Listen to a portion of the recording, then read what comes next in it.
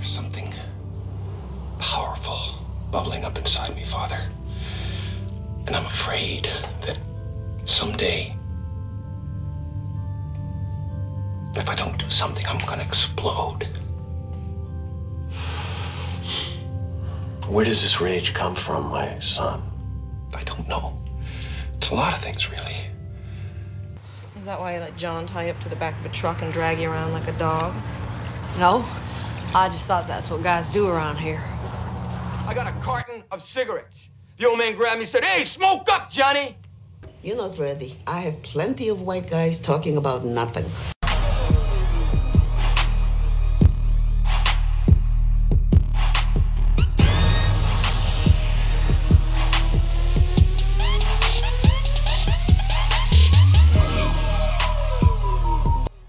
What's going on, everybody? It's your boy Johnny, and we are back with episode number 14 of the Views from the John podcast. Today, at least for me, is a Monday. Monday. Sounds like somebody's got a case of the Mondays. It is Monday, November 18th. 2019, and like I said, I am your host, Johnny Drip, J. Paul. I don't know. I haven't figured out what to call myself, but my real name is John, or Johnny, or Jay, whatever you want to say, and this is the Views from the John podcast. It is episode 14, if you can believe it, and today is the 18th of November. If you can believe it, 2019. I don't know what the date is for you, but this is the date that I am recording this. I don't know if it'll be available tonight or if it'll be available tomorrow. But that's it. I'm Johnny, and we're back for episode 14. You might have noticed, if you cared, that there was no Views from the John podcast last week, and you might have wondered for a split second, I wonder what he's doing. Well, I took a week off. And why did I take a week off? Well, I don't know. I don't have an answer for you. I just didn't feel like doing a fucking podcast. It's about that simple. I'm telling you. Put yourself in my shoes. Let's say at age 41, even though you wanted to do this at age 18 or 16, you decide, I'm gonna decide to start up a YouTube channel, start up a podcast, start up a stand-up comedy career. I want to be an actor. I want to be this, that, and the other fucking thing, right? Well, who doesn't? Okay? So, I'm going to tell you something. No matter what endeavor you start out on, you're going to doubt yourself about 50,000 times. And maybe last week I was doubting myself. Maybe that's what was it. I don't know. You choose what narrative you want to come up with to why I was missing last week, and we'll just run with that. But yeah, drama sells, right? So yeah, that was it. I was unable to do a podcast last week because I died and then I got resurrected, and I questioned my entire existence. I took off to Alpha Centauri and came back. I went on a vacation with the Smurfs. I had a one-night stand with Smurfette. That's where I was. Okay? But what did I do during that time besides date Smurfette? Well, the only thing I can really comment on over the last 10 days that's of any excitement level was I got to see Billy Burr. I got to see the great Bill Burr perform at a very small club called Giggles, just outside of Boston. What do you mean just outside of Boston? Well, if I tell you the name of the town, you aren't going to know what the fuck it is, right? Okay? So it's close enough to Boston where we can call it Boston. It was, we had to drive right through the center of the city. So yes, Bill Burr, the guy who sells out Madison Square Garden on back-to-back nights, 24,000 people. He performed to about 150 people at a surprise show. Well, it wasn't a surprise show. Lenny Clark and the funny Christine Hurley were already on the bill, and Boston area comic Stephen Wright and Boston-born, but LA is his home, comic Bill Burr jumped on the bill. I happened to hear about it. I happened to use some of my Boston area comedy connections to get in the door, and I ended up sitting about 4 feet from the man. And yeah, he killed. Stephen Wright killed. Lenny Clark, always funny. Christine Hurley, great. That was a great night. That was a great night. But I wanted to tell you about something that happened on the way to Boston, because this has probably happened to maybe everybody listening to this. And it happened to me yet again. And it was funny because on the ride out there, I was thinking about the time that I was stuck in standstill traffic on 93 driving through downtown Boston. And when you're stuck in traffic, not going anywhere, nowhere near an exit in the middle of a city, and you have to go to the bathroom, what do? Well, for a dude, it's a little easier, right? And I didn't have to go number 2 or number 3 or 4, 5, 6, 7, or 8. I had to go number 1. But here's the problem. I had to go number 1 in bumper-to-bumper traffic in the middle of a city, and I'm driving a manual transmission car, and there's a dude in the seat next to me. You got that? There's a dude in the car with me sitting right next to me. Now, I drink a lot of coffee, and I drink a lot of water. And of course, as you age, you can't hold your bladder as well. So I had been drinking coffee all fucking day, right? And I broke the seal, and we are literally stopped dead, entering a tunnel right in the heart of Boston on 93, trying to get over the Tobin Bridge. And I have to piss so bad I can no longer hold it. I'm either going to piss myself, or I literally have to jump out of the car and just piss right in the middle of the highway in front of everybody. And because I have something known as pee shyness, I can't do that. So here I am in the car in bumper-to-bumper traffic in the middle of Boston, and I have to piss. Now, I've been there before, and this is why, if you're a dude, you have to keep some kind of an empty container in your car.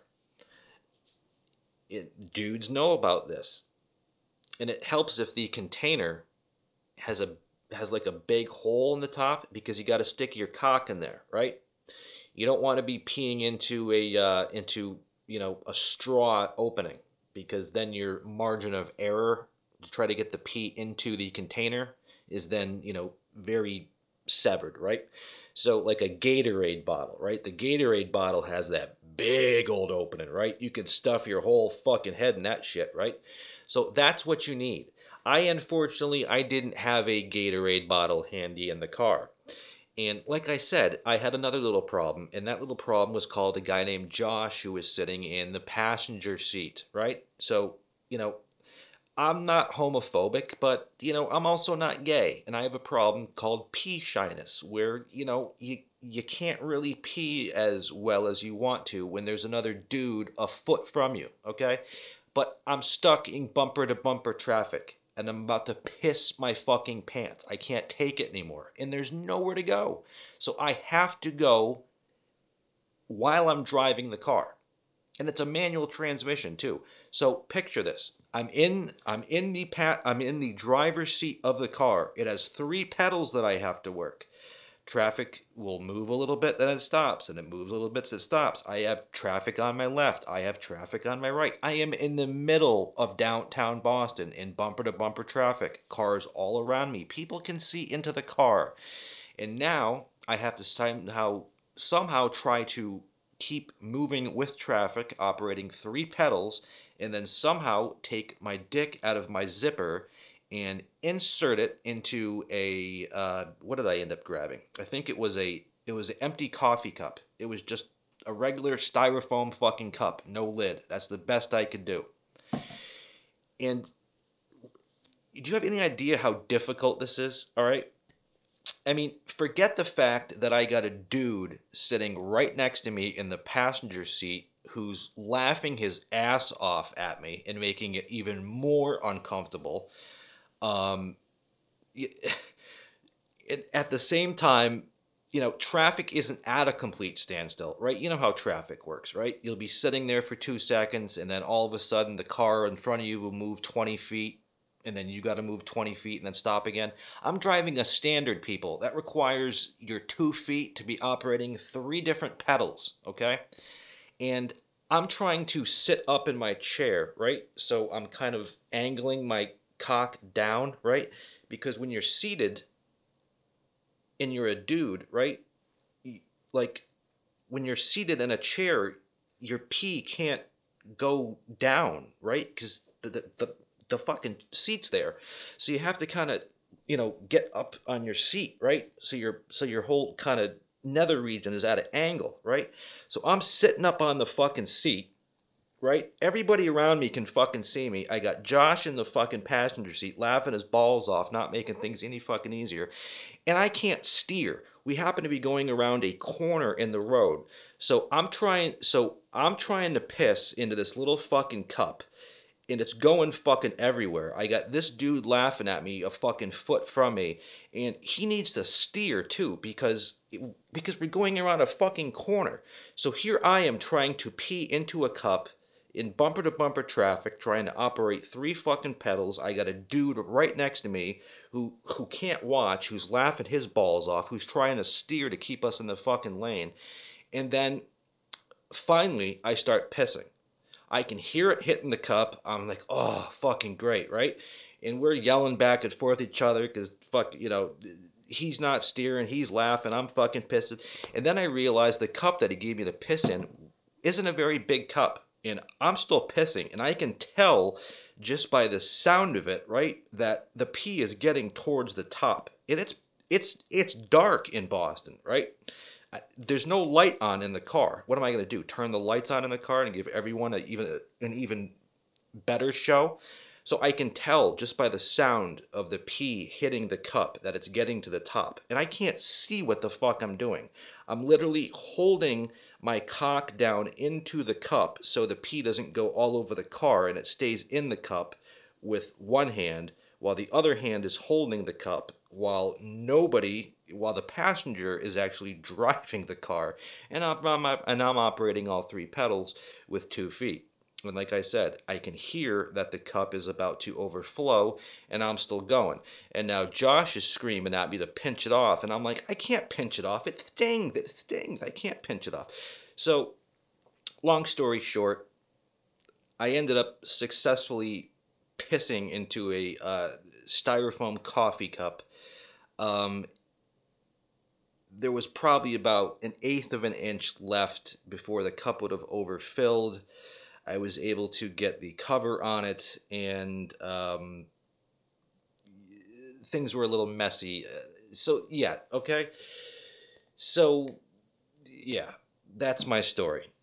I had to pee into a cup in the middle of standstill Boston traffic with a dude right next to me. And it ended up being a little bit of a challenge, a little bit of a mess. But that was the highlight of my trip that Friday night, besides meeting Bill, was having to piss in my car. Yeah. So, what else happened over the weekend? I don't know how many of you like sports or follow football, but you probably heard about this because it just wasn't on the sporting news. It made the world news. It was like front page news in Afghanistan, where I don't think they know what American football is. But anyways, the Cleveland Browns, even if you don't know the NFL, you probably know there's an NFL team called the Cleveland Browns. They're from Cleveland, Ohio, right? And there's a player on the Cleveland Browns. His name is Myles Garrett. And I was watching this live, right? This was Thursday Night Football last Thursday. And the Browns defensive end, Myles Garrett, nearly killed the Pittsburgh Steelers quarterback, Mason Rudolph, on live TV when he forcibly stripped the guy's helmet off. And then he took the helmet and swung it at him and hit him square in the head. Did you get that? Did you see that? This dude, Myles Garrett, the defensive end from the Cleveland Browns, stripped off the Pittsburgh Steelers quarterback's helmet. He ripped his helmet off of his head, and then he used the helmet as a weapon and swung it at the dude's face, and he hit him in the head with it. It was the craziest shit I or anybody else has ever seen in the history of football. And this was on national TV. Now, he actually hit him with the helmet on the top of the head, with the part of the helmet that would have gone on you. But I don't think that was on purpose. It was a spur-of-the-moment thing. Had this dude hit him in the head with the actual, butt or, the crown or the top of the helmet, I think the dude could have literally broke or snapped his neck on live television. We could have literally been looking at the first live death of an NFL player on national television. That's how close it came. And it wasn't because it was a big hit. It was because for the first time in the history of the NFL, a dude took a person's helmet and then used it as a fucking weapon on live TV. And I was watching this shit live, and I'm like, what just happened? He did not just take this dude's helmet and fucking swing it at him and hit his head. It was crazy. In 41 years of watching sports, I had never seen a player in any sport go off like that and use a helmet as a weapon. I mean, it was literally the equivalent of a hockey player, right? Removing his skate and stabbing a guy. Or a baseball player, taking a bat to someone's head. Or a golfer, right? Takes out his 9-iron and hits another fucking golfer with it. Or an NBA player taking a folding chair from the side of the court and then hitting another person over the head with it. I mean, this dude literally took a piece of sporting equipment and then hit a dude over the head with it. It's nuts. Even the broadcasters were saying that they had never seen anything like it. And then social media went nuts afterwards calling for the dude's head. But he was tossed out of the game, and he was suspended for the rest of the season without pay. But yeah, man, there is just zero excuse in pro sports to take a skirmish to that level where you're actually using weapons. I mean, this dude could have been arrested for assault. I mean, arrested. I mean, that was straight up ghetto Bush League shit. Just, I mean, it's nuts. I mean, you got kids that are looking up to these football players that want to be pro players. And they're seeing, dudes take off their helmet and then swing it like a weapon. I mean, who the fuck does that? I mean, honest to God. It's fucking crazy. It's seriously crazy.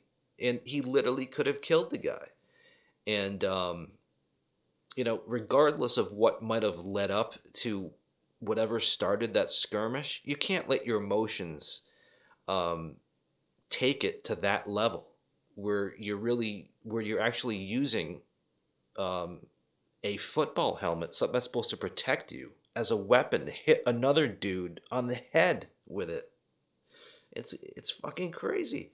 And this all happened with 8 seconds left in the game. And Cleveland was winning the game. You get that? Cleveland was winning 21-7, and there was only 8 seconds left. All the dude had to do was not hit the guy on the head with his own helmet. And then everybody would have walked off the field and talked about what a great win it was for Cleveland and the city, right? But instead of celebrating their win, it turned into an international headline news story where for the first time in the history of the NFL, a dude forcibly removed another player's helmet and then swung the helmet at the dude and hit him on the head, nearly killing him. It's fucking crazy. And I printed out some reactions from social media. And these aren't just Joe Schmo people reacting on social media. These are actual, like, other big football players that took to social media in the minutes after this happened Thursday night and weighed in with their 2 cents. Dez Bryant, going to be a Hall of Fame wide receiver for the Cowboys. He tweeted he's done for the year. Louis Riddick was a fantastic running back. Played for, most recently, the Detroit Lions. He is now an analyst with ESPN. He chimed in and said suspend him for the rest of the season. Jonathan Cyprien, another football guy. One thing for sure is that Mason Rudolph will never try and fight a defensive lineman again.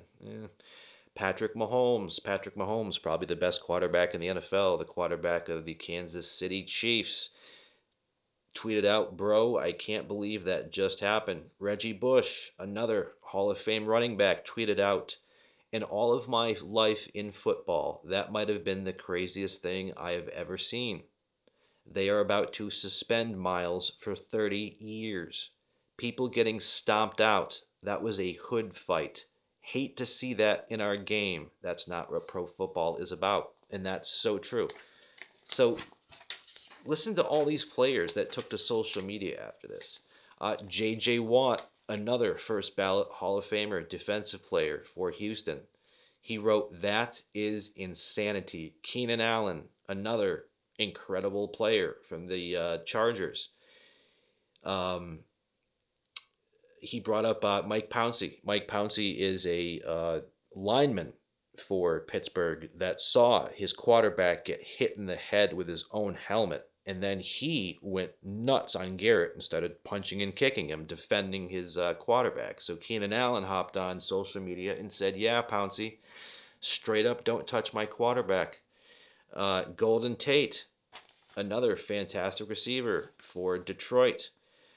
He writes, "How many games will Miles be suspended for?"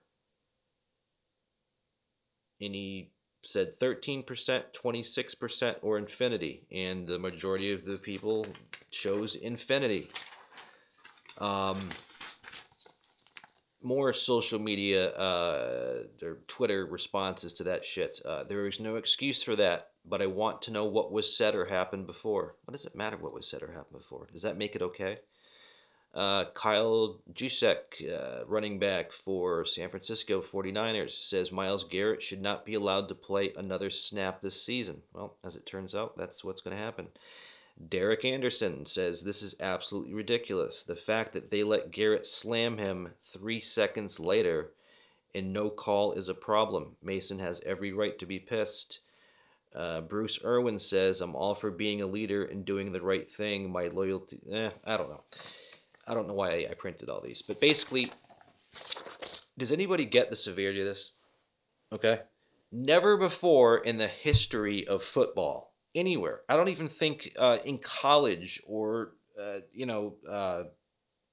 high school, has anybody taken their helmet and then swung it at another player's head who wasn't wearing a helmet. You get that? The dude took a fucking helmet and then swung it with all of his might at a guy not wearing a helmet off the top of his head. And had he hit him with the right part of the helmet, the dude would have died.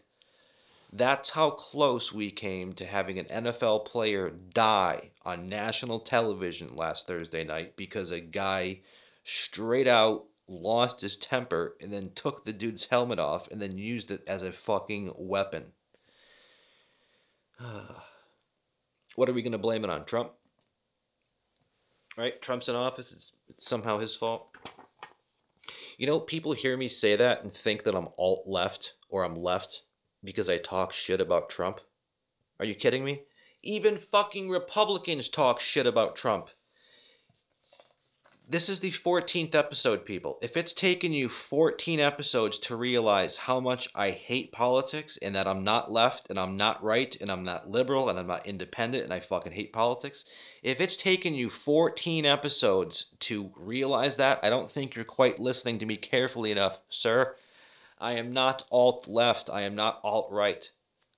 I'm just a dude that wants to see a a great leader for this country in office. And I don't care what you think. Donald Trump is not the right guy to represent this country. He's a fucking buffoon. He's a racist buffoon. Do you guys know how many families he has split up with this whole wall building shit? I don't know. You fucking people are crazy. Anybody that thinks Donald Trump is a great president, I don't think is actually looked into what the guy does. Okay? So, I don't know. But one thing people do like to do that I don't agree with is play that Trump card. Anything and everything that doesn't go right in someone's life, or it just in society today, it's everything is Trump's fault. You know, people think, honest to God, because we have a president that acts like he's a manager of like a Blockbuster or some shit, right? Just says whatever comes out of his racist fucking mouth. That because of him acting like that as our president, it is now lowered like the moral standard across the board in this country. That's the most insane thing I think I've ever heard anyone say. Just because the president acts like a fucking asshole, all the rest of us now have permission to act like an asshole. You know? My kids aren't pieces of shit because we raised them wrong. It's because Trump's in office. That's why I wanted to make that t-shirt, people. I'm not going to. So I legally give you the permission to do this. But if you do it, just send me one. I want to make t-shirts for kids that says, my parents says I'm a little fucker or something like that because Trump's in office. So this is Trump's America, not because I'm a bad parent. Something to that effect, because I've heard that multiple times. That parents are now making excuses for their kids' behavior, not because they're kids being kids, but because of Trump being in office. That's what I'm talking about, people. How fucking retarded is that? My kid acts like an asshole, not because I'm a bad parent, but because Trump's in office, and because Trump acts like such a buffoon, it's taken the whole moral compass of the country down to a lower level. Really?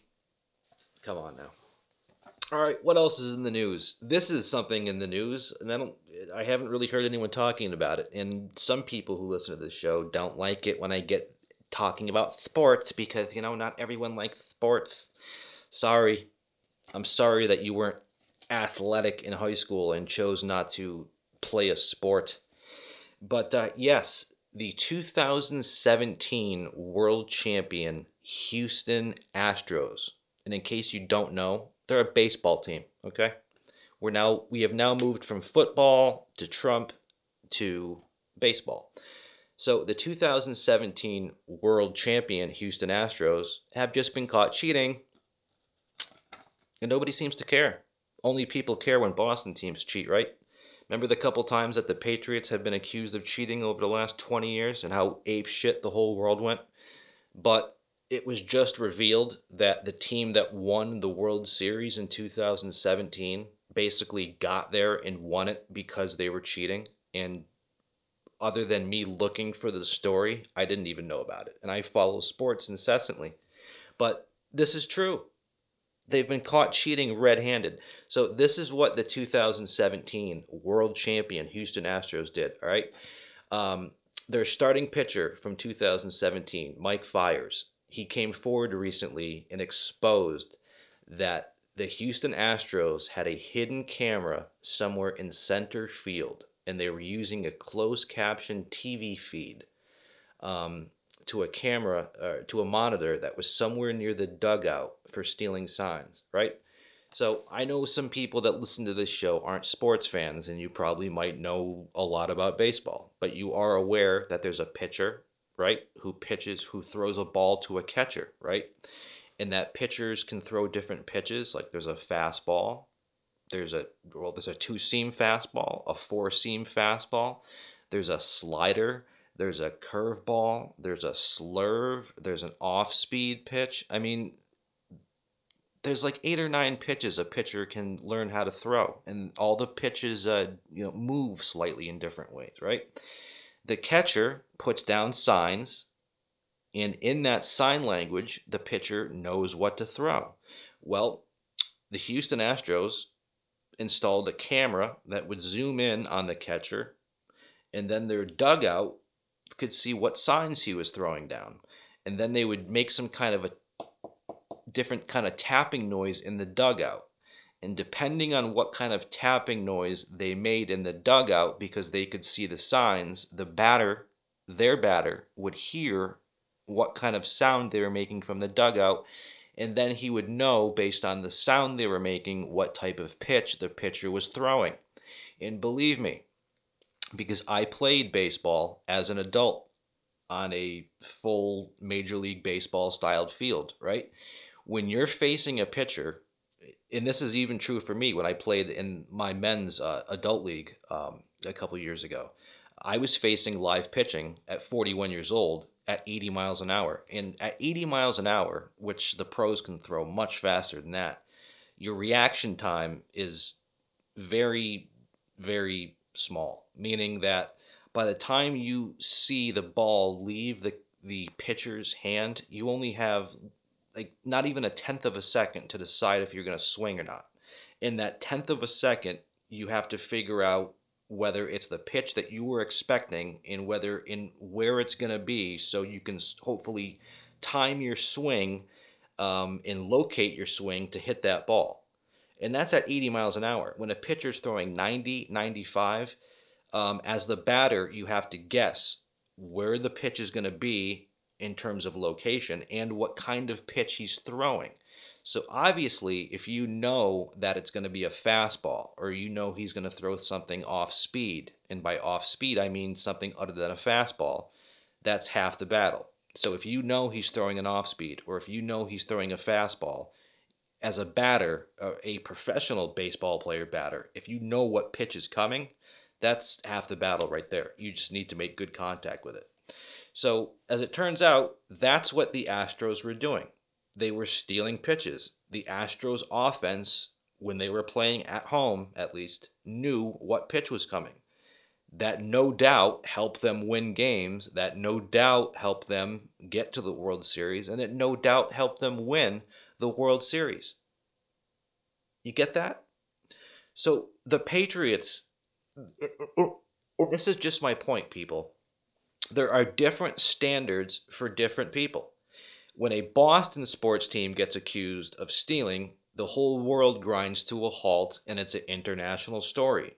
When a team like the Houston Astros, who won the 2017 World Series, have been just caught cheating red fucking handed. I mean, this isn't a wild throw in the dark. They just had one of their starting pitchers say, yeah, here's how we did it. Here's all the proof you need. I mean, they were just caught red-handed.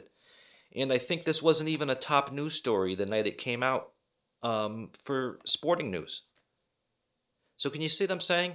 One person can murder somebody and it won't even make the news. Another person can sneeze wrong and it will stop the world from turning and make world headlines. That's my point. So I just think it's funny that they just revealed that the whole reason why the Houston Astros were so good and won the World Series in 2017 was because they were blatantly cheating and stealing pitches, stealing signs. But yet, did you know about it? Did it make world headline news? No. But goddamn, if there was even an inkling that the Red Sox had something even remotely to do with cheating when they won their last World Series in 2018, the world would have stopped, and it would still be stopped, and they would be talking about it in friggin' India, right? Double standards, people. Boston teams can't do it, but if you're another team from somewhere else, forget about it, right? What else did I want to talk about? Well, let's see, not this past Friday, but the Friday before, I told you how I had to piss in a car, and as a reward, I got to see Bill Burr perform in a small room, along with Lenny Clark, Stephen Wright, and Christine Hurley. And there was somebody else there, too. Bill had brought one of his friends with him, who he actually started out with when Bill started stand-up in Boston before he moved to the city. and the guy's name is Wayne Previty. Wayne Previty's close friends with Bill, and Bill, like I said, brought Wayne out to open for him the whole week that Bill was out in Boston. And in between sets, I happened to go out front of the club to get some air, and Wayne was out there too. And I ended up talking to Wayne for about 20 minutes. And that night when I got home, Wayne had told me that the only social media he was on was Facebook. So I got home. We became friends on Facebook. And then we started talking on Facebook. And now me and the dude talk almost every day. And what is my point about that? Well, I'm going to go further with it. Jessica Kirson. Anyone know who Jessica Kirson is? She's a stand-up comedian. If you don't follow comedy, I don't expect you to know who she is. But she's been doing it 20 years. And she just recently signed with Bill Burr's comedy company, All Things Comedy, ATC. And she has her first special. Her first. And she's been doing it for 20 years. And she has her first special coming out December 6th on Comedy Central. And it was produced by Bill. And last Monday, a week ago today, Jessica Kirson was a guest on Bill Burr's podcast. And it was a great interview because for the whole second half of that podcast where Bill interviews Jessica, Jessica talks about her 20-year history in stand-up, and as does Bill. And they talk about how they got their start, because I'm just starting out too, right? But at a much later age than they did. So hearing about Bill talk about how he got his start and what comedy is like at the start and what you have to do and what you have to do to maintain, that's all invaluable information to someone like me, because it's coming from somebody that I highly respect, and he's talking about how he got his start, and it's all advice, and I am eating up advice right now, right? I need it. And Jessica Kirson, she's paid her dues. She's been doing stand-up every night of the week somewhere across this country for 20 years. She has literally done, I don't know, take 365 shows and then times it by 20, and that's what you have. And that's probably a low number to how many times she's been on stage. And she just got her first special. That's what I'm saying? Bill's been doing comedy a little bit longer than Jessica. Bill has, 6 specials? He's got 5 Netflix, 1 HBO. So that's my point. And then I talked about another, was this last week's podcast or was it on a podcast I didn't do? I talked about a young comic named Jaboukie Young White. And Jabouki's very first show wasn't some open mic gig like 99.999% of the rest of us. Jaboukie's very first gig was at the Comedy Cellar in New York City. So that's the equivalent of like somebody graduating high school and then the next day they somehow skipped 4 years of college and they're now the CEO of a company, okay? For 99.999999999% of American comics, you start off in your local hometown doing open mics in front of the bartender and 3 other comedians. And you do that every night of the week for fucking years. Then you go to a big city and you do that every night at open mics for years. And then you might start getting a paying gig at an actual comedy club that's not an open mic. And then you start touring, and after 20 years you get a fucking special, right? On HBO, Showtime, Cinemax, Comedy Central, Netflix, whatever. No, Jaboukie somehow, without ever paying his fucking dues, his very first show, because of who he knew, was at the Comedy Cellar, people. The Comedy Cellar. The Comedy Cellar in Boston is like, the Comedy Store in LA. If there's one pinnacle club or room that you need to do where you can say you've made it, it's at the Comedy Cellar, okay? If you have a paid gig at the Comedy Store on Sunset in LA, you've made it. If you get a special, you've made it. This dude's first gig was at the Comedy Cellar, and he had a special out a couple months ago on Comedy Central. This dude just started, and he got handed a comedy career. You know how frustrating that is for people like me or anybody else? You got comics like Jessica Kirson, who's been doing it 20 fucking years. She's paid her dues. And she just got a half an hour special. And this dude, Jabuki, fucking has his first show ever, not at an open mic in fucking the cornfields of Iowa, but at one of the most famous comedy places in the country, in the city, New York, the Cellar. There's comics who have been doing this for 20 years that would kill to be in the Cellar. And this dude's first show was at the fucking Cellar. So that's frustrating, folks. You're not going to find a whole lot of comedians in this business that are going to give that kid the time of day because he didn't pay his dues. And people don't like that. And I seriously, I know I'm not being a very good comic, okay? If I can call myself a fucking comic, right? As a comic, I guess you're not supposed to shit on other comics or talk shit about other comics. But, I mean, I'm sorry. I'm going to be as truthful and as upfront in this fucking show as I can possibly be. I'm not hiding shit. And I'll be truthful with you. There's not a lot of comics out there that are rooting for fucking Jabuki because that's not how you do it. Everybody, no matter how fucking funny you think you are, everybody has to wade through shit for several years before you'll even get a non-open mic gig. And just to make a couple of phone calls because of who you know and somehow get put on at the Cellar, and then you get a special a few months later, that happens to nobody. Nobody. And the dude's not even fucking funny is my fucking point, man. So that's frustrating. But I got way off topic there. My point is that, social media gets a lot of bad publicity, I guess, right? I thought when Facebook first started, it was cool. You had a wall, you could share pictures, music, stay friends with people that maybe are now halfway around the world, and then social media turned into this kind of nightmarish thing. However, social media can be cool. And how can it be cool? Well, because I don't know Jessica Kirson personally, but her and Bill's interview last week on Bill's podcast was so good, and it was so informational for new comics like me starting out in the game. That I hopped onto Twitter and I replied to both her and Bill saying that was an awesome interview. It was so helpful for new comics like myself.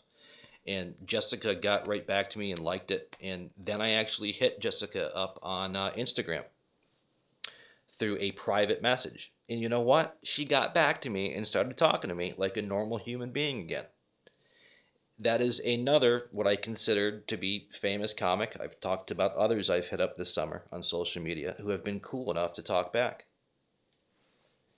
And I give those people such props because they don't owe me anything. They don't know me, but they took the time out of their day to write back to a fan or to an up-and-coming comic that's looking for advice. And they talk to me. And I think that's so fucking cool. And that's my point about social media, is that social media does have its good points, and it can work if you act right. So, even though I went out to the show and I didn't get a chance to meet Bill like I thought I was going to, I did get to meet one of his close friends, and now I'm friends with his buddy Wayne, who's a comic as well, actually works for Playboy in LA.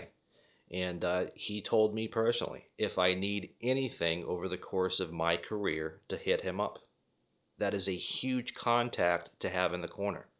Jessica Kirson, like I said, just recently signed with Bill Burr's All Things Comedy. She has her first special finally coming out. Her and I have now become friends where we talk privately on social media. So that's what I'm saying. Social media can work, but it's all about acting right. You know what I'm saying?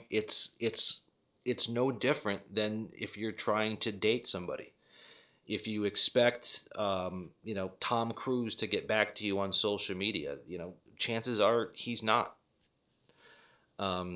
Chances are a lot of people won't. And why? Because, well, I guess the more popular you are, you probably have a lot of fans hitting you up on social media. And do you know any of these fans? No, So if you start up a conversation with one, I get it, right? But like I'm saying, you kind of look at it like you're dating somebody. If you come out of the gate when you're trying to meet or date somebody, whether it's a guy or a girl, and you're a guy or a girl, I don't know what the fuck difference that makes. But if you're really persistent and you're like clingy and you're up in their face, it's going to scare them, right? But if you approach them very gently and very nonchalant and very cool and you act right, people will open up. And people ask me like how did Bill Burr get back to you on social media? Why does Jessica Kirson talk to you? Why does Wayne talk to you? Why does Greg Hughes, Opie from Opie and Anthony, how come he talks to you? Well, it's easy. I approach them like I said, like you would approach, a woman that you're interested in. You take things slow and you're cool and you don't act like a psycho. And if you do these things, you gain these people's trust and eventually they open up to you. But, you just can't expect to hop on Twitter and hit up your idol and just have them get right back to you. That's just being unrealistic about it. But but like I said, like I've proved, if you act right and you take it right, these people will and can get back to you. And I can't tell you how much I appreciate Jessica talking to me, because Jessica, over the past week that I've been talking to her privately through social media and on Instagram, she has been cool as shit, and she has given me more advice than I could ever possibly hope for or buy in a book, right? Because I keep saying there is no book on what to do to go down the road to being a successful stand-up comic. The advice I keep getting from the majority of people is you just have to get up on stage as many times a week as you can and just keep doing it. And unfortunately, the part of the country and the city that I'm living in now, there's not a huge comedy scene. There's 2 clubs that run open mics on Wednesdays. That's it. So I can do 2 sets every Wednesday. That's it. So until I start traveling into Boston more, or I permanently move into New York City or LA, I can't get on stage every night. And that is what I have to do. And every month that goes by that I'm not getting on stage every night, I'm just putting myself behind the 8 ball. And that is precisely why I'm moving out to LA. And I've even considered now moving to New York City because I'll be a lot closer, obviously, to Boston. The whole reason I wanted to go to LA is because it's 80 degrees there right now. You believe that? It's 80 degrees right now in Los Angeles. And right now where I am, it's what, 36, 37 degrees? We broke a record low the other night. It was like 10 degrees out. I mean, like, it has been so cold in Boston these past few weeks. You would think we were in the middle of January. And it's the first couple of weeks of November. We've broken record lows here. Like every other night this month. The heat's been blasting in the house. It's been fucking crazy. And yeah, it's 80 degrees right now in Los Angeles. So I could either go to New York City to do stand-up every night. Gorgeous city. I love living in the city, except for the price of it, right? But there's a problem. There's a winter. And the snow and cold sucks, especially when you've had to deal with it your whole life. But then when I look at Los Angeles, and I know I could get up on stage every night there as well, but it's 80 degrees and it's November. I don't know, 36 degrees, 80 degrees, I'll take the 80. So, yeah, that's that. So, what have I been doing over the last week? Just real quick, over the last week that I've been taking my little vacation, I've watched a few movies. I started rewatching Crashing, produced and directed by Judd Apatow. written and starring Pete Holmes. Pete Holmes, he's a local comic to here. Pete Holmes, born and raised just outside of Boston, just like Bill Burr, just like Joe Rogan, just like Stephen Wright, just like Dennis Leary. A lot of great friggin' Boston comics, right? So anyways, Crashing. What is Crashing about? Crashing is about Pete Holmes' life when he started out as a stand-up comedian, but it's set in like present day times because Pete is already an established comedian. So it basically follows Pete's life starting out in New York City as a stand-up comic doing open mics, but it's set in today's time. You get it? And Pete just plays himself. And for somebody who's going to be moving into New York City or LA and doing stand-up, it's literally my story, right? So it couldn't have been more of a perfect show for me. And I tell you, I blew right through the first season, blew right through the second season, and I'm halfway through the third season. And I don't really get a whole lot of time to watch TV. I'm busy working at one of my several jobs. And but yeah, when I started watching Crashing last week, I boom, boom, boom, boom, boom. I had meant to start the series 1,000 times. Since I heard about it coming out, I said, that's the show for me. And for some reason, I haven't watched it up until last week. So yeah, maybe last week the reason I didn't do a podcast was just because it was a vacation, okay? I needed a fucking vacation.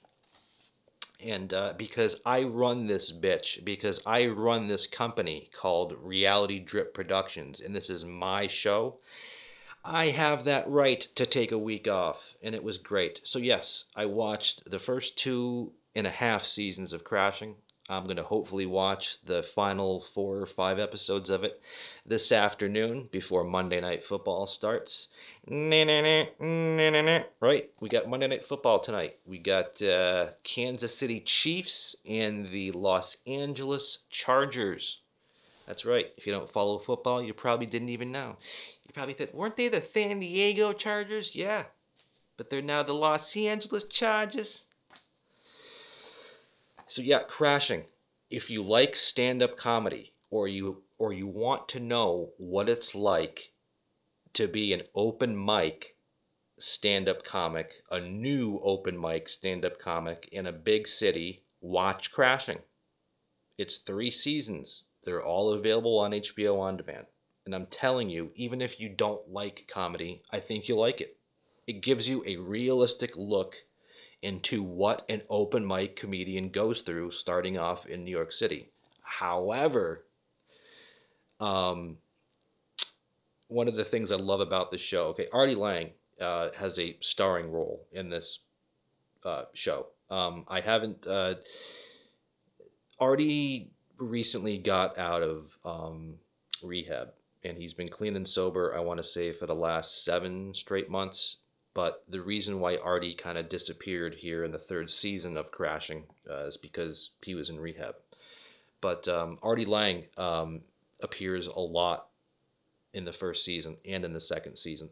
And Artie Lang, who's obviously an established, huge comic living in New York City, lets Pete crash on his couch. And that's not realistic. And I don't even know if that really happened to Pete, but... And here's the other thing, okay? I want to say it's the 2nd or 3rd episode of season 2. Pete's got nowhere to stay in the city. He goes out to dinner with Artie Lang and Bill Burr. And then Artie Lang pieces out on him, and he's been crashing on Artie's couch. And then Bill Burr lets Pete come back to Bill's fictional home and stay with him and his wife, Mia, and their newborn baby. Nia actually played herself, but I don't think the baby they were holding in that episode was actually Bill's daughter. But anyways, that does not happen, people, okay? As a new stand-up comic doing open mics in New York or LA, if I didn't have a place to stay, Artie Lang or Bill Burr aren't going to open their doors to me, people.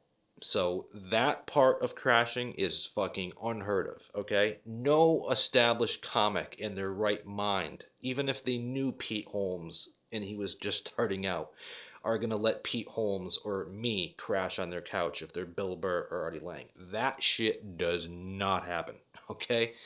A lot of what's shown on Crashing in terms of how tough it is doing open mics in the city, that's realistic. But having Bill Burr take you under his wing and let you crash at his place and shit, or having Artie Lang take you under his wing and let him open for you and shit like that, that does not happen, people.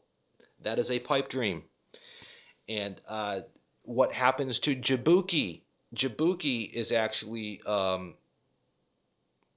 he's actually co-stars in the first episode of the third season, and it shows exactly what Jabuki really did in his life, and that's open up for Pete once at Jabuki's college, and then they travel back to the city together, and Pete can't even get a gig at this point in his career at the Comedy Cellar, and Jabuki just walks on stage because of who he knew. That's my point. So Pete had been doing stand-up for years, and then he meets this Jabuki kid, brings him back to the city, and he just walks on at the Comedy Cellar. I mean, the gold pinnacle of clubs. Okay?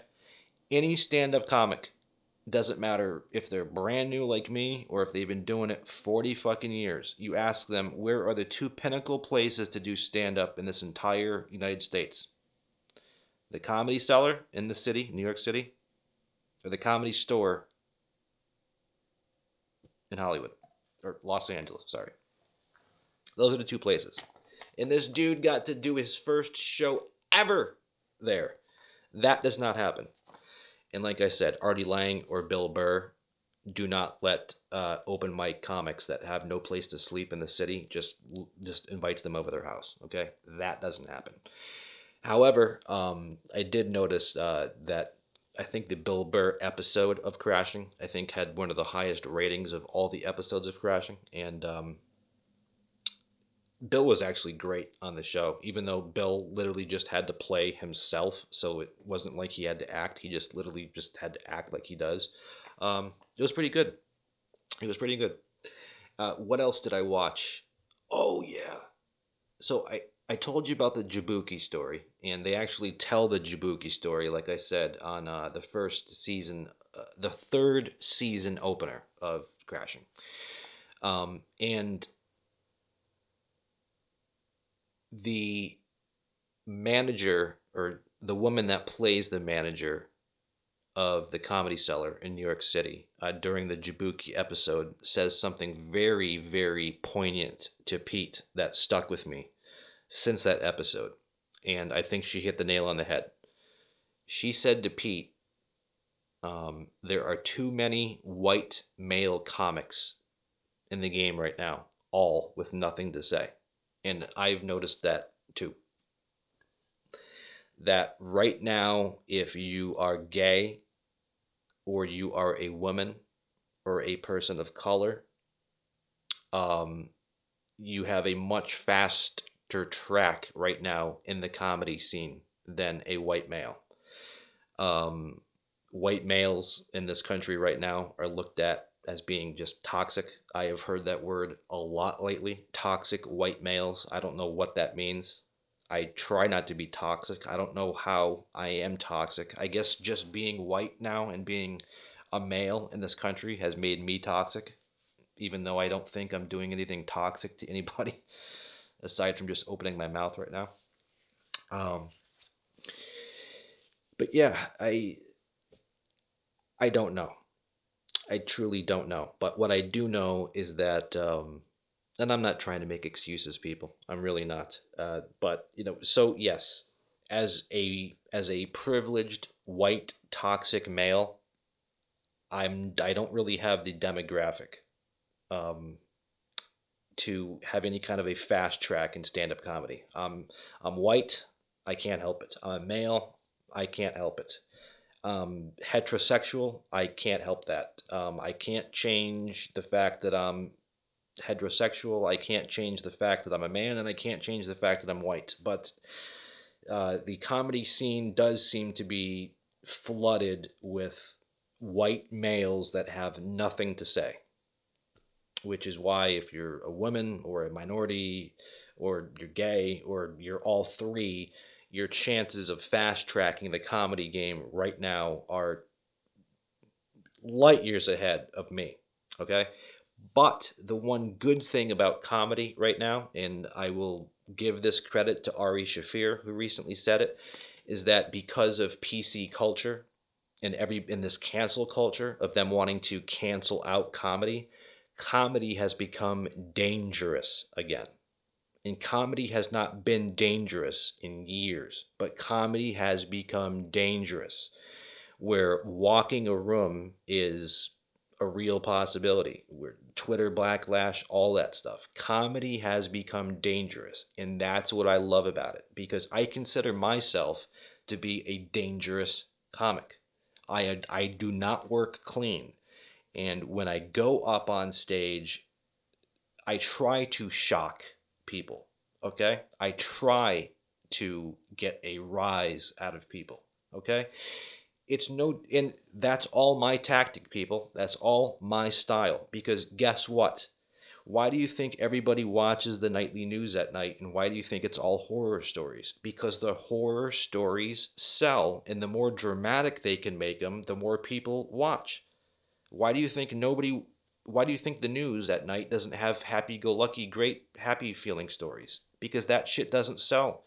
If you're working as a clean comic, good luck. But when I walk out on stage and I say something really outlandish that makes the whole room gasp, that makes people stand up and take notice, okay? And because I am a toxic white male, and there's a lot of toxic white male stand-up guys or whatever, podcasters, whatever the fuck you want to label me as, right?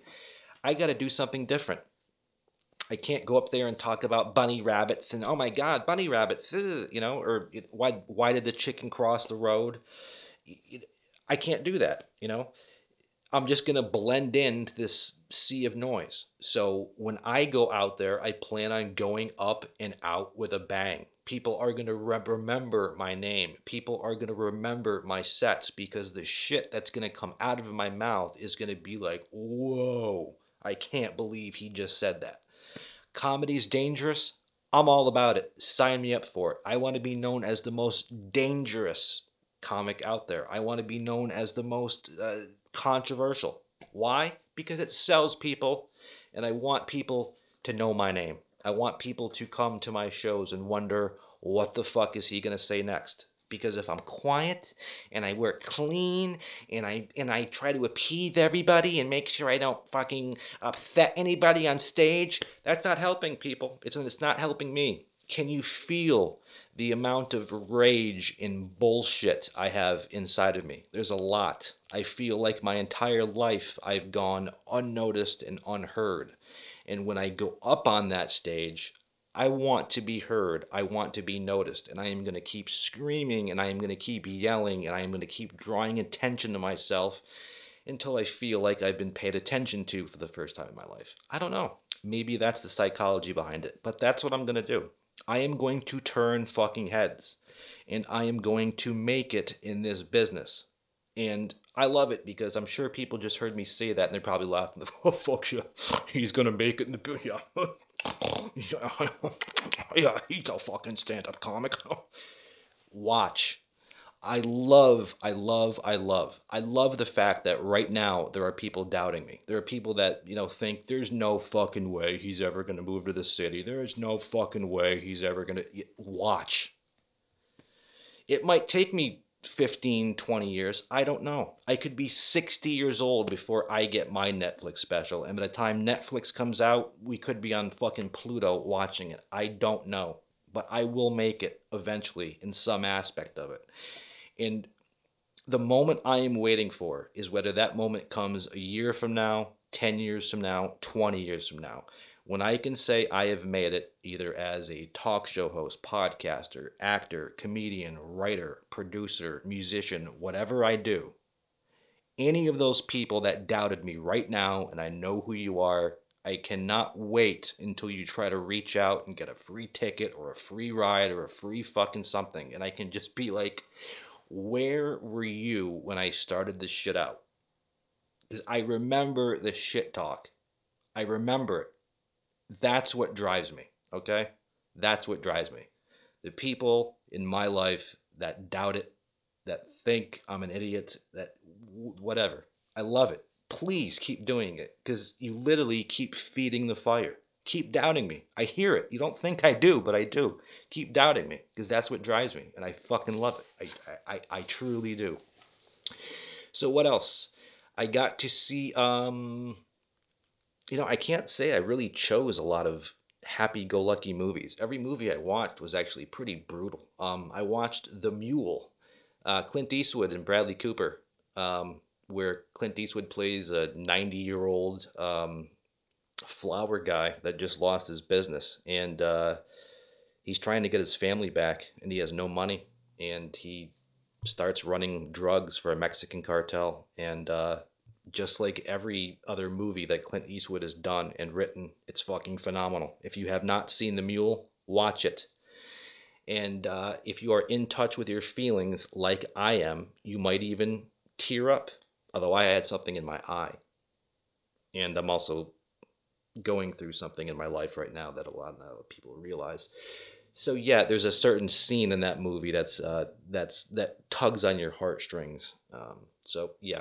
Anyways, I also finally got around to watching A Star Is Born with Bradley Cooper once again and Lady Gaga. Gaga goo goo goo goo goo goo gaga. I want to know something. Where did Lady Gaga come up with that name? Okay, I understand that she's a lady. Okay, so there's where the lady part came from. But where's the Gaga? The goo goo goo goo goo gaga. Okay, we need to come up with a really catchy name for you, okay? Okay, let's see. What should we call you, okay? Well, you're a lady, so let's start with that, okay? We'll call you Lady. Oh, I got it. My baby this morning was going goo goo goo goo gaga goo goo gaga. Let's call you Lady Gaga gaga goo goo goo goo goo. Where did she come up with that shit? Lady Gaga. That's it. I've been looking for a band name for, my solo shit, right? I'm going to use that same naming convention. Instead of calling I'm a man, right? Not a lady. So I'll call myself Man Baba. Man Baba, right? She's Lady Gaga. I'll call myself Man Baba. Perfect. It's Lady Gaga. Goo goo, and I'll be Johnny Baba. All right, how about that for a rant? That was not written down, people. That's my sick, twisted mind asking myself where she gets off calling herself Lady Gaga. Gaga. Anyways, what did I think of it? Well, as a musician,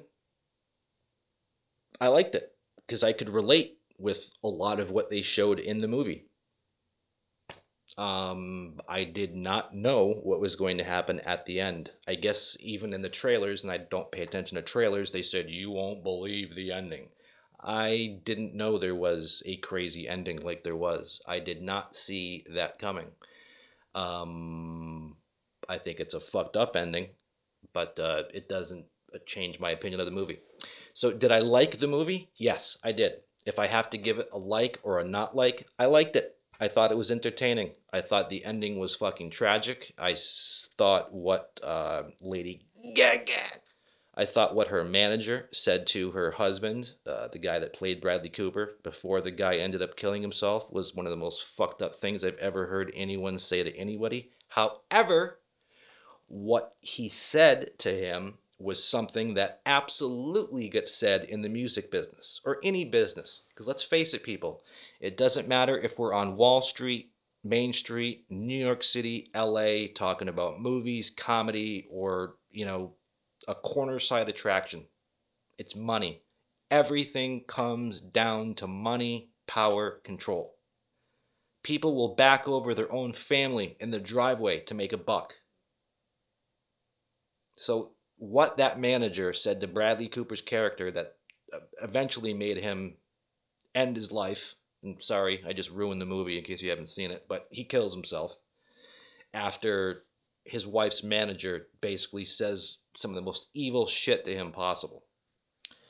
So yeah, that's another thing. If you can recall that scene in that movie, in what he said to that person, just think about that next time. You know, we all think we know each other, right? We all think we know our friends. You know, I think there's people in my life that think they know me and that they have an idea of what I go through in my head on a daily basis, but I don't think they do. I think it's real easy to look at somebody, even somebody that we know, and think to ourselves, well, I know what it's like to be them. I don't think you do. I don't think you do. I wish there was a way. I've always thought about this. I wish there was a way. I wish that humanity had the technology where somebody could literally lay their hand on my shoulder and just for a minute feel what it's like to be me, feel the kind of pressure I'm under, feel the kind of sadness that I feel for a lot of the people in my life that are right now that are struggling. It's not easy. It's not. And that's just it. We all go through it. Everybody goes through tough times. So you might look at somebody and think, wow, they're having a great fucking life. Well, you know, do you really know? You know, do we really ever know somebody? And that's my point. My point is that in this movie, this evil manager who only cares about his client in the music business says something really, really, really fucked up to this dude. And because of what he said, he goes and kills himself. And that's my point. The next time you are going to condescend or tear a new asshole into anybody, maybe you shouldn't. Because what if you found out that whatever shit that you just talked or however you just treated somebody meanly is what just set that person off to go take their own life? You know what I'm saying? Like, what if you were a dickhead to somebody today that you didn't really need to be a dickhead to? And whatever dick thing that you did was what just pushed that person over that edge where they're going to go do something like that. And I see this happen all around me now. There's no doubt that the world is crazy. Well, okay, the world hasn't changed. We have. Okay? But there is definitely a palpability in the air where just everybody just seems pissed off at each other. And I don't know where that came from. You know, everybody likes to say it's because Trump's in office, but really? Is that really what's happened? We can't deal with it that much that we have to all be at each other's fucking throats? But seriously, I see it all around me where, you know, people that used to be kind of chill and cool are no longer chill and cool. And I don't know. I don't get it. But that's my point, people. Before you think that somebody has a awesome life and that everything is fucking perfect and that nothing you can say or do can possibly affect them, check yourself. Check yourself. Is it so hard not to be a dick to other people? Is it so hard to think about other people before we do shit? I do it constantly. Constantly. There's not one moment in my day that I am not thinking about what I'm doing at that particular moment and how it might be affecting other people around me. It's always on my mind. Always. But yet when I get around people that just, I swear to God that they just forget anybody else that's around them. Just, they don't give a fuck. It makes me not give a fuck. You see what I'm saying? I've talked about this before in the podcast. Like when I go into, let's say, a gas station, and there's somebody 20 feet behind me. I don't need to hold the door for them, but I'll stand there for 10 seconds holding the door for them. And then they'll just walk right by me, ghost me. Won't even say thank you, won't even acknowledge the fact that I took 10 seconds out of my day to go out of my way to hold the door for them. That makes me want to stop holding the door for anybody, even if they're right behind me, because I'm not getting that little bit of, thank you. And then I ask myself, is that me being a dick? Am I stopping that because I'm not getting that treat or that reward for doing something good? Like I need that thank you or else I'm just going to be like, fuck you. So I've been on the fence about that. Because I do that kind of shit for people all the time. I always hold doors for people, always. And I've noticed that it used to be almost 100% of the time I would get some kind of a thank you. And now it's like maybe 1 out of every 10 times I'll get a thank you. But those thank yous have become so rare in public that I guess that's why I still do it. But I am getting to that point now where, whether it's driving my car around and letting everybody pull out in front of me because I'm no longer in a rush to get anywhere, it's going out of my way to do something for somebody, holding the door for somebody, but then everybody around me is just like walking over me.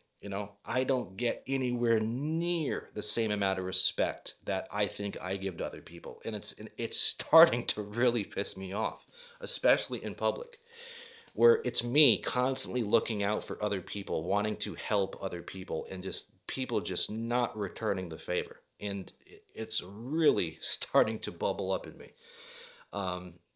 And that whole rant all came from what that dude said to Bradley Cooper's character in A Star Is Born, where he said the worst shit he could have possibly said to Bradley Cooper, which caused the guy to go and kill himself when he didn't need to say any of it, is my point. Try not being a dick today. Try going out of your way and just to be nice to people, or at least acting like you give a shit. At least act it. Put on a smile even if you don't want to smile. Would you? I don't think it's too hard. So what else did I see besides The Mule and A Star Is Born? I saw an older one. I saw one that I wanted to see. I believe it came out in 2009, and I came across it on demand, and I pulled it up. And again, just like A Star Is Born and The Mule, this is it's a pretty sad, dramatic movie. This movie was called Brothers. Brothers is with Jake Gyllenhaal, Tobey Maguire, Natalie Portman, just to name a few. And the movie is a brilliant movie. It's brilliantly acted, and it's fucking tragic. It is. You got a guy who's married to his high school sweetheart, 2 beautiful young girls, and he gets deployed to Afghanistan or Iraq or whatever it was. And while he's deployed, his family gets word that he's dead. And the family just falls apart. And during the time period that his wife and kids are mourning him, his brother, who just recently got out of jail and is looked at as a fuck up to his parents and to the whole family, becomes friends with his brother's wife and kind of helps her. They don't take it to a romantic level, even though it starts to go there, but he just kind of helps out and helps the family get over the loss of their father. But as it turns out, he didn't die. He was a POW. He escapes, and he makes it back. And when he comes back, he's messed up in the head. And who wouldn't be? What prisoner of war who was just a prisoner of war and got tortured and went through the shit that this guy had to go through in this movie is going to be able to come home and walk right back into a family life? So it really rings true with what soldiers, American soldiers, have to go through when they return from war and they come back home. They just can't slide right into their lives again like we're used to, okay? They've been exposed to some of the most brutal shit on the planet. And now they're just supposed to re-enter society without any problems. This is why people that you have to support your men and women in the military, both past, present, and future. Because just because they come home when they're done with their time on the battlefield doesn't mean that the battle ends for them, is my point. And that's what this movie really brings light to, is that this guy went through some messed up stuff in combat, and his family thought he was dead. And then he comes home, and he's dealing with all the post-traumatic stress of what he went through as a POW and being in war. And now he has to deal with feeling like his family moved on and is now more into his fuck up brother than him. It's crazy. if you have brothers, if you are a military family, or it's poignant. It's fucked up. It's dramatic. It's sad, but it makes a point. Okay, and I loved it. I didn't like it because of the subject matter. I just thought it. I don't mind dramatic movies, even though there's enough drama in my life to go around. I don't mind a dramatic movie because the only thing that makes the movie dramatic is that they're talking about a subject that I guess is dramatic. It's not an easy subject to talk about, but it's something that we can't run from because it's not easy to talk about. But we cannot forget about our soldiers when they come home. Just because they're home and off the battlefield, it doesn't mean the battle has stopped in their mind. War fucks with people in a way that I can never even imagine because I've never been in war. I can only imagine, okay? So let's give our soldiers, when they come home, as much support as they need. They shouldn't have to pay for health care. They shouldn't have to pay for fucking treatment. They shouldn't have to do shit. Okay? And that's why the other day we had something called Veterans Day. It's just one day, and it should be year-round, that we thank anybody and everybody that's ever had anything to do with protecting and keeping the freedoms that we all take advantage of every single day in this country. Look at how many hundreds of thousands of people that have died in this country's history so you can have the freedoms that you're enjoying right this second. Think about that. That's what Memorial Day, Memorial Day. Well, that's what Memorial Day is about too, but Veterans Day. Memorial Day is about remembering our fallen heroes, right? Veterans Day is basically the same thing. It's another day in the year that you have to take the time out to acknowledge and respect our country's veterans. But just think about that for a moment. Think about the freedoms that we enjoy in this country. Forget about the bad shit, Trump being in office and whatever else you want to fucking complain about. Look around you and think about how many other people that aren't in this country right now are struggling way worse than you. All these freedoms, your car, your house, all this shit, yeah, you worked for it, but these freedoms that we have in this country, hundreds of thousands of people died to give you what you have right now in America. And all we're asking for is a couple times a year just to acknowledge it, help these people, thank them. Is that so much to ask? Christ. I don't care if you think war is great or war is bad. You can't deny that these people were there, and that you can't deny that there's been hundreds of thousands of Americans that have, or not even Americans, there's plenty of people that aren't American that have helped America, right? There's a lot of people and a lot of things to be thankful for in this country. And maybe that's what we should start doing, okay? Because I talk about this on the podcast all the time too. When life throws you a fucked up moment, you got two choices. You can grin and bear it, or you can run, hide, and cry. And I am choosing to grin and bear it no matter how much life wants to throw shit at me right now, right? That's all I can do. That's all I can do. So I really try to look on the bright side of things, you know, the bright side of the stand-up career I have in front of me. It's 20 years long, and it's going to suck. And I'm a white, male, toxic comic, right? Which is about the worst I can be.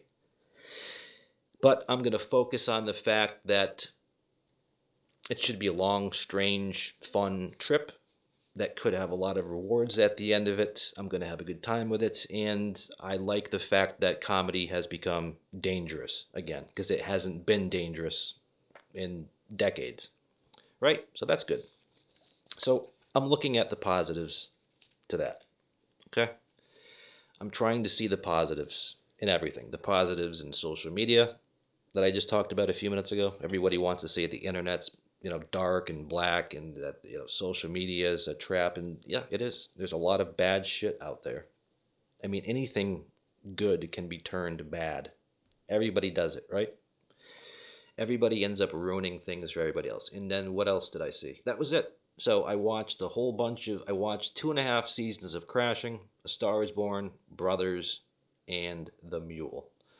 And along with a whole host of other older movies that I've already seen 1,000 times. But Natalie Portman, my God, Natalie Portman is so beautiful. You know, she's local too. She went to BU, BC, Harvard. No, she was Harvard.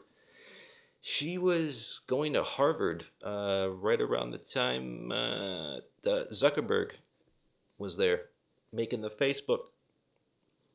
And I tell you, if we want to talk about my favorite women here for a second, because Natalie Portman was always one of those girls that I said, Natalie Portman, if I could have any...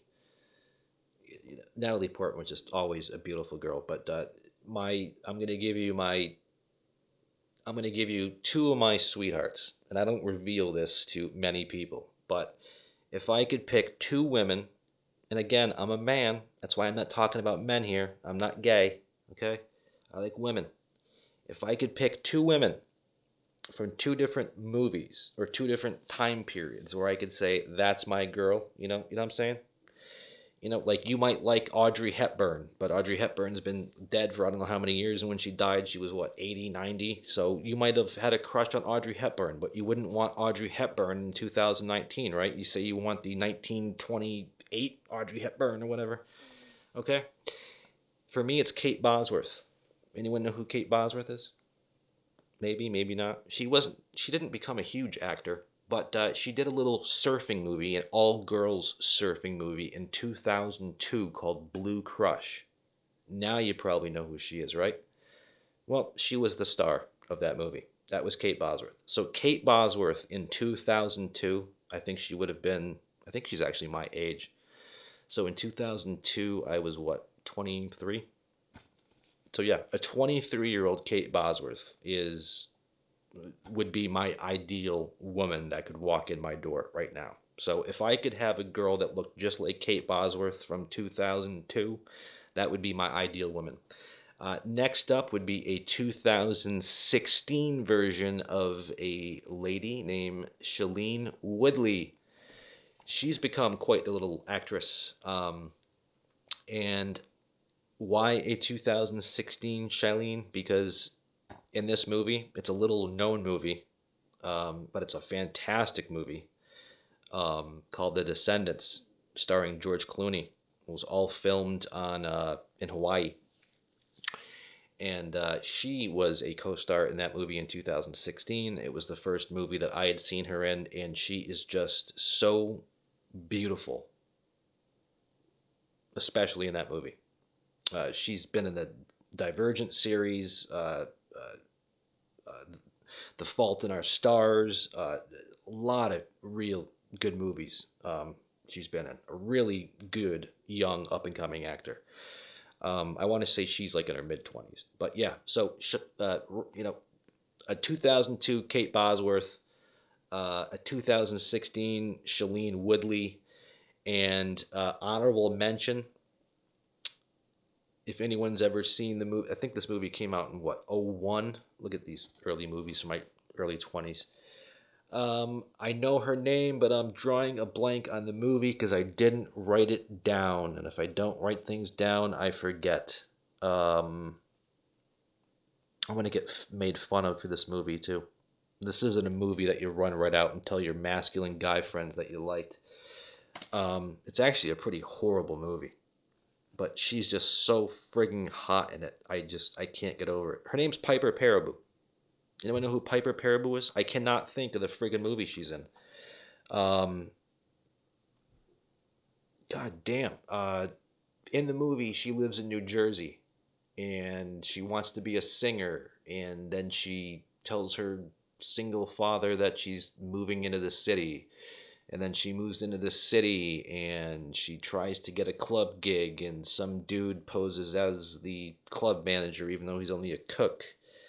And then eventually, after a couple years in the city, she even works at a bar called Coyote Ugly. Is that the name of the movie? Coyote Ugly. That's the name of the movie. There you go. Coyote fucking Ugly, 2000, 2001. You probably remember it a little bit. That chick from that movie, her name was Piper Perabo. I will take her from 2001. Not a 40-year-old Piper Perabo, because, you know, I'm 40. 40-year-old women just aren't attractive to me. Sorry. Yeah, so yeah, what else? God damn, we're already an hour and 20 minutes into this bullshit. Well, I had a couple more things to talk about, but I'm afraid I've probably bored you long enough. I can just envision the 13 people that started this podcast off, probably stopped it about an hour ago.